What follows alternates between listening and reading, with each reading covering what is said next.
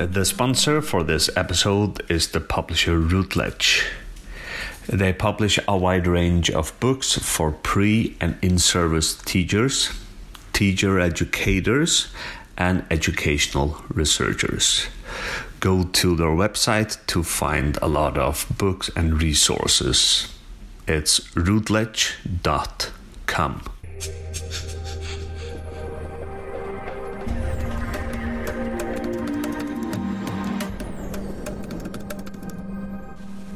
Welcome to the podcast Research in Leadership, Early Childhood Settings and Social Care Settings. I hope that you find your work meaningful, working with leadership in regard to children and young people. And I hope that this interview that you are about to listen to will help you in finding meaning with your work. Enjoy the interview.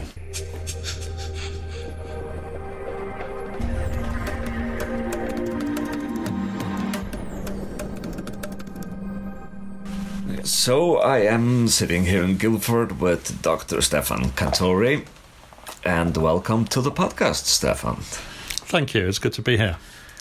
And Stefan, he holds a doctorate in organizational theory, or what is the field? Conversational consulting, so working with organizations using conversation as a process. Yeah, and although he does not work in the specific area of schools, early childhood settings and social care settings, I have found his writings relevant and the job that he's doing relevant for the area of schools, early childhood settings and social care settings. Yeah, and today, Stefan, we are going to talk about a book that has just been published. And this is like one book out of a volume of 3. Yes, there are 3 books as one set. And who is it you alone, or are you several authors? I'm working with my colleague, Dr. Mark Gatenby. He's writing Volume 1, which looks at design thinking and its relevance for service design.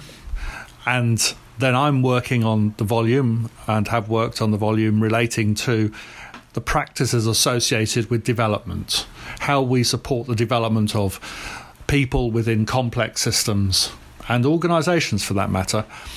And together we're jointly editing the middle volume, which looks at how, bringing together design thinking and development thinking, we can create and co-create with people learning places in their systems and organisations. So creating this new environment where people inquire into their practice in a very lively way, but do so not on their own, say as a group of professionals, but do so with others, receiving the service, however you define that. So it could be education in schools, it could be education in universities, it can be in healthcare, it can be in commercial environments, but working with people to co-design their learning experience, not doing it to them, or delivering to them. So we're gonna focus on the 3rd volume, Stefan, which has been published, as I mentioned in my introduction. So can you just recap this 3rd volume? What is it about? This 3rd volume is about practical ideas for developing across complex systems. And by that, we're talking about how we act, the sort of ways we can act, the way we can do co-design, the sorts of behaviours that we can adopt, which will make co-design a reality, and even a very pleasant, empowering experience for all of us. It has with it lots of its own questions and challenges, but we think by working with these behaviours, you're much more likely to be effective and see dramatic changes in levels of engagement and involvement in co-design than you would otherwise. And when you say complex system, Stefan, so you view an organization like a school, like a complex system? Yes, indeed. It's an interaction between a range of systems, making a complex system. So whilst you might say the teaching staff form a straightforward system, but actually they're subject to influences from many other places, from parents' expectations, from children's lives and their experiences, from government regulation, from the wider environment, are all influencing and seeking to press upon what's happening within a school or a university or a hospital. So we live in a highly connected world, and what goes on in one part of the world has impacts which we can't necessarily predict, and that's one of the features of a complex system. We're not sure of all the connections and how they work, and I think most systems now where there is lots of interaction between people are complex systems in that way. Okay, I understand. So if we take early childhood nursery, it's not just one complex system, but it's a reality of several complex systems kind of interacting and interfering with one another. Exactly. Leading people to sometimes feel confused or uncertain about how to lead. How do you work within such an environment in a way that enables you to really see great outcomes occurring for yourself and those you work with, those you serve, clients, customers, whatever language you use? And one feature of the book, one of the chapters in the book, is very much this about what language do you use nowadays? What identities do people have? What roles do they have? Do we just accept what's going on and what's coming as pressure or influences from a wider system? Or are there ways of behaving that enable us to lead and to shape what's occurring? So that's I guess, the concerns we had as we put together these volumes, and particularly this particular volume that looks at the behaviours. The behavior, yes, it looks particularly at the behaviours. So that's what we're concentrating on in this volume. And are there some characteristics with kind of the good behavior, as you're saying, working in complex systems? I think one of the sort of biggest points to make on this is that we're shaping and working with a system in real time. We're behaving, we're acting. I'll talk a bit more about the chapters and give you a bit of a feel for that. But it's not a notion of talking about abstract concepts or seeking to talk about others. It's what's actually happening with us in our behaviours moment by moment. And how can we work with one another in a way that that allows us to be fully present in the moment, acting for the better of the system and the people we're engaged with. So, for example, we can often talk about the purpose of an organisation. And I know leaders will often do a piece of work to bring people together to talk about purpose. Why are we here? What's our mission? What's our vision? We see not purpose as being an action to be taken, but purposing to be a continuous process, that within a complex system we're purposing together, and there are ways of continually revisiting and talking about purpose that is not just a fixed point that we then leave behind and move on to another topic. So that's one little example of that. So the purpose has to be renegotiated all the time? All the time.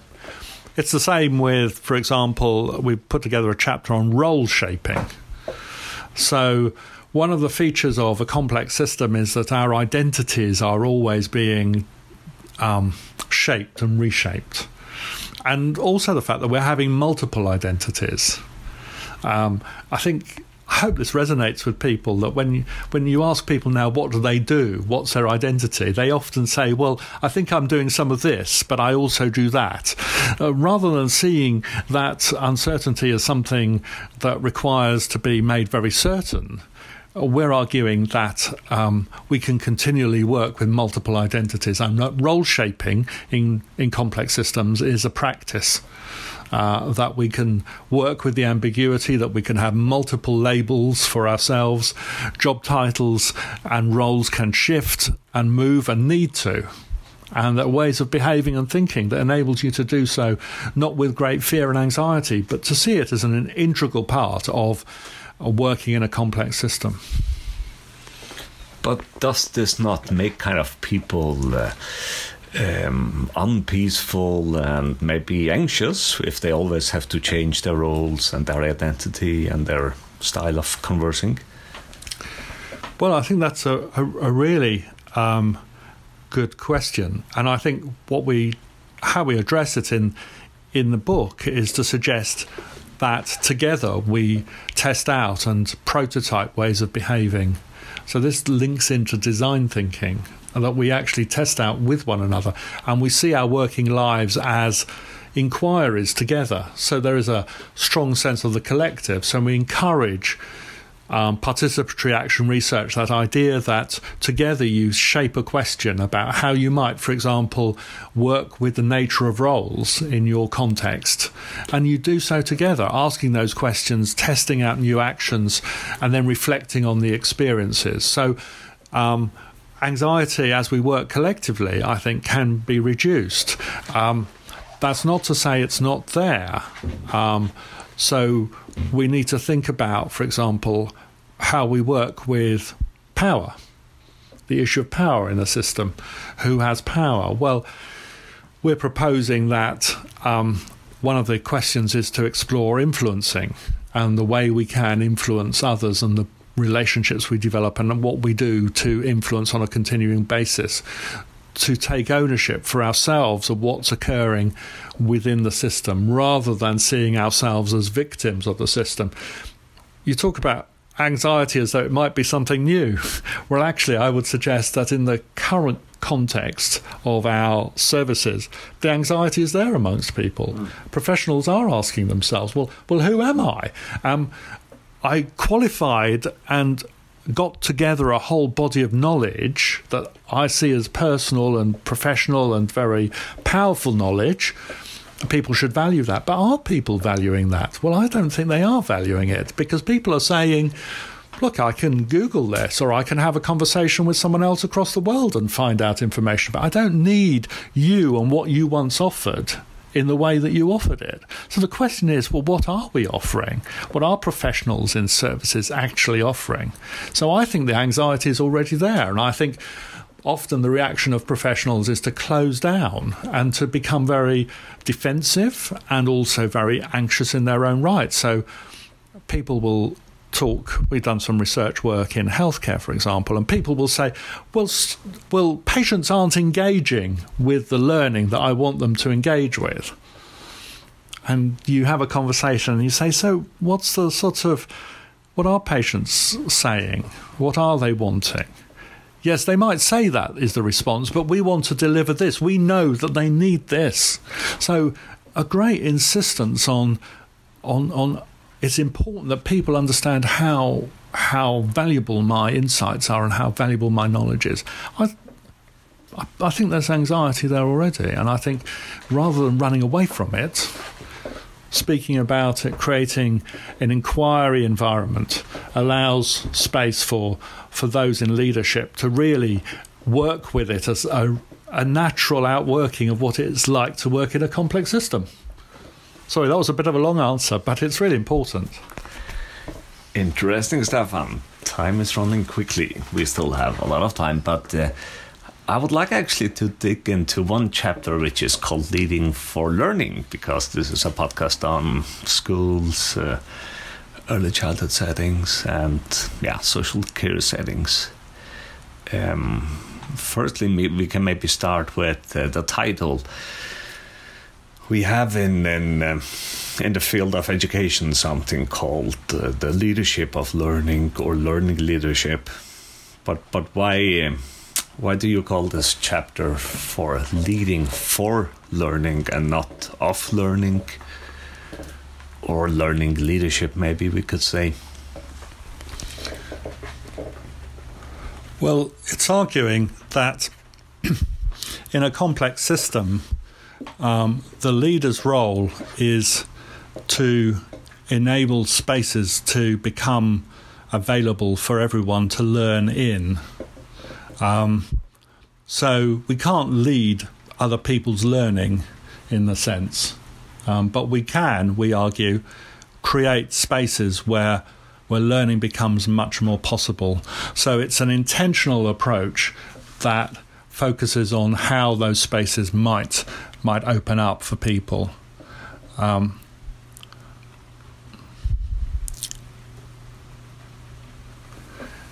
It's seeing leadership not as leading organisations as structures and bureaucracies. It's seeing leadership as an opening up of learning.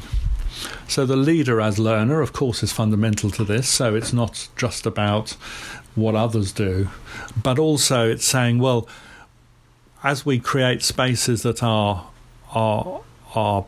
helpful to learning, so that will develop the system further and enable people to take ownership of their own learning and work together with others, including, for example, school children, parents, the wider system, in a very active way, so that the system itself becomes a learning environment.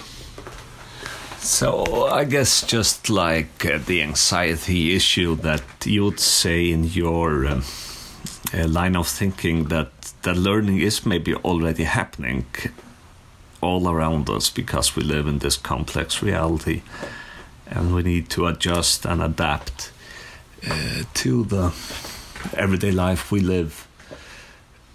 So is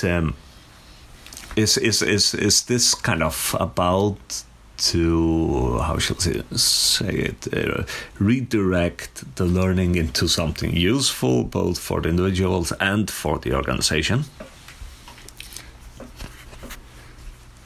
Well, I'm not sure that much learning actually always takes place. I think that a lot of acting and behaving in various ways takes place, but I'm not sure that there's much learning. For me, learning is about creating these spaces for inquiry and a spirit for inquiry. So thinking about forms of participatory action research, as I mentioned earlier, or action learning, ways in which people can connect with what's going on and bring that into a reflective process. So this idea of reflecting and giving space for that. Listening out for learning stories, enabling people to speak about what they've learnt and how they've learnt. Coaching, enabling individuals to work on a one-to-one basis where questions are asked and people then have an opportunity to think about those questions and respond to them and work through what's actually gone on for them in terms of their learning. Mentoring others, helping people to think about what their journey has been in a system and how they might get the most out of the learning from that experience. So I think this is quite a different environment than many environments, because I think what tends to happen in many systems and organizations is learning is contracted out in some way, that it's somebody else's responsibility. You have a learning and development department, you have send people on courses or on programs, you sponsor their degrees, you say, well, learning happens over there, but when you come back to us in this place, it's, well, you need to get on with the work. And we're arguing that that's not good enough and that's not sufficient for working in complex systems. You have said several times that asking good questions and listening to one another is important. Are these two disciplines of asking questions and listening also a part of this development of complex systems? Certainly. I mean, one of the key sort of areas for development is this notion of empathizing. So that begins with listening both to yourself and where you are, but also listening carefully and with interest to where another person might be, and being willing to put yourself in their shoes in some shape or or another. So listening and empathy go together. And to work in a complex system, empathizing and the skills of empathizing are fundamental, because you will have a huge diversity of people, won't you, in a system? And unless you develop the practices of empathizing, listening carefully is one of the key skills within empathy, you're not likely to be able to really understand where people are coming from, and thereby you won't be able to co-design their experience with them. Moving on, without listening carefully, being able to frame and develop interesting questions becomes very difficult. And what happens is your ideas you put as a top priority. So you exhibit some sort of power by putting questions into the system rather than allowing those questions to be developed with others. So the process of co-design is in part the skill and behaviour of framing questions together with people, not imposing questions on a system. So question framing, because then question framing leads to inquiry. The questions we ask shape our directions, the directions of our systems and directions of ourselves personally as well, actually, for that matter. So framing great questions, enabling them to be inquired into individually with others is fundamental to co-designing in complex systems.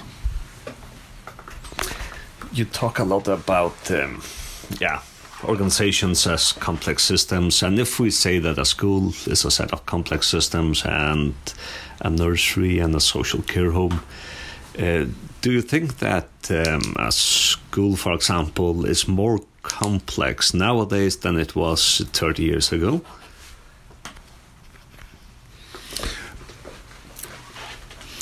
Yeah, I'm just conscious as you ask that question that the word complex and system, they're quite loaded terms as well. So what do we mean by complexity?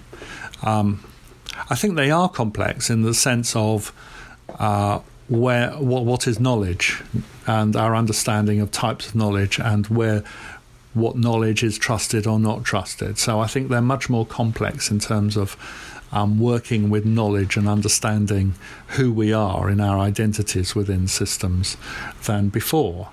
I think the more sort of the wider Western culture has opened up lots of questions for inquiry that previously could not be shared. Different forms of media now allow those questions to be shared in an instant. So people are sparked into asking questions that previously would not be asked, or dynamics within power relationships within bureaucracy would have prevented them from being given space.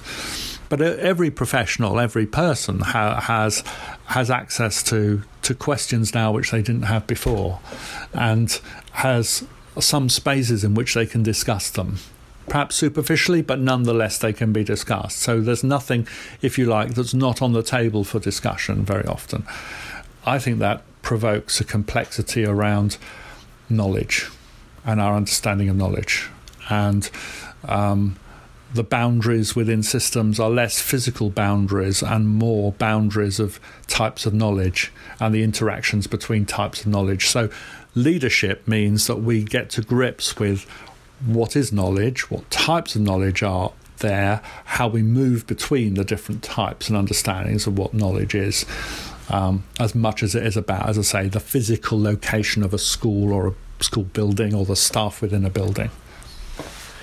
So is this kind of bound up with that we live in a postmodern age or postmodern age or something like that? Well, that would be another 3 or 4 podcasts, I suspect, in terms of a discussion. I hesitate to label it as postmodern, because I'm not arguing that the world is entirely fluid and open to interpretation by every individual. I am arguing the social constructionist case, which suggests that the social reality we experience with one another, and by that with one another I mean within organisations and systems, is constructed between us. and that we therefore need to give attention to it. And if you argue that social constructionism is a subsection of postmodernism, then yes. But I think I wouldn't want to label this just pure postmodernism in that sense. But that is another podcast. And can you have pure postmodernism discuss anyway? Yeah, thank you, Stefan. You have given us a flavor into this book and also to this kind of whole set of 3 volumes. So we are reaching the end, Stefan. Of course, people can get this book, but you have also done your doctorate, you have written other books. Is there a place on the internet where my listeners can find all your publications? Well, amazon.co.uk or amazon.com, wherever you are, is a good place to find my first book, which was Appreciative Inquiry for Change Management. So that was looking at a strengths-based approach to change, but particularly developing thinking around the role of conversation and being a conversational practitioner. Then I wrote a book around 50 top business psychology models, which has been really well received. Very short chapters, but very practical. And certainly the book that we've just written builds on that. It sort of says, well, let's look at the basic idea. Let's think about why that idea is important, what some of the evidence behind that idea is, what are the implications for practice. So what can you do? What do you do as a result of this idea if you want to take it on board? And then some ideas for thinking things through further, some reflections, some reflective questions, and some actions you can take just to start things off. So the books come together really with a focus on how we work with one another in different ways than perhaps the ways that have been conventionally presented in the sort of management and organisational studies literature.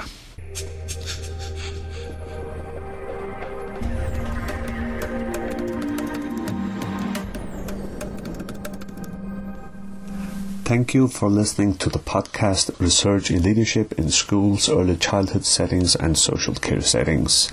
I hope you have enjoyed the interview and that you have gained some new insights into leadership. I hope that you will listen to the other podcasts in this series. A new podcast is being published on the 1st of every month. You are also welcome to join us on Facebook. There is a group called Research in Leadership in Schools, Early Childhood Settings and Social Care Settings. If you just type in the name of the podcast in the search field in Facebook, you will find the group.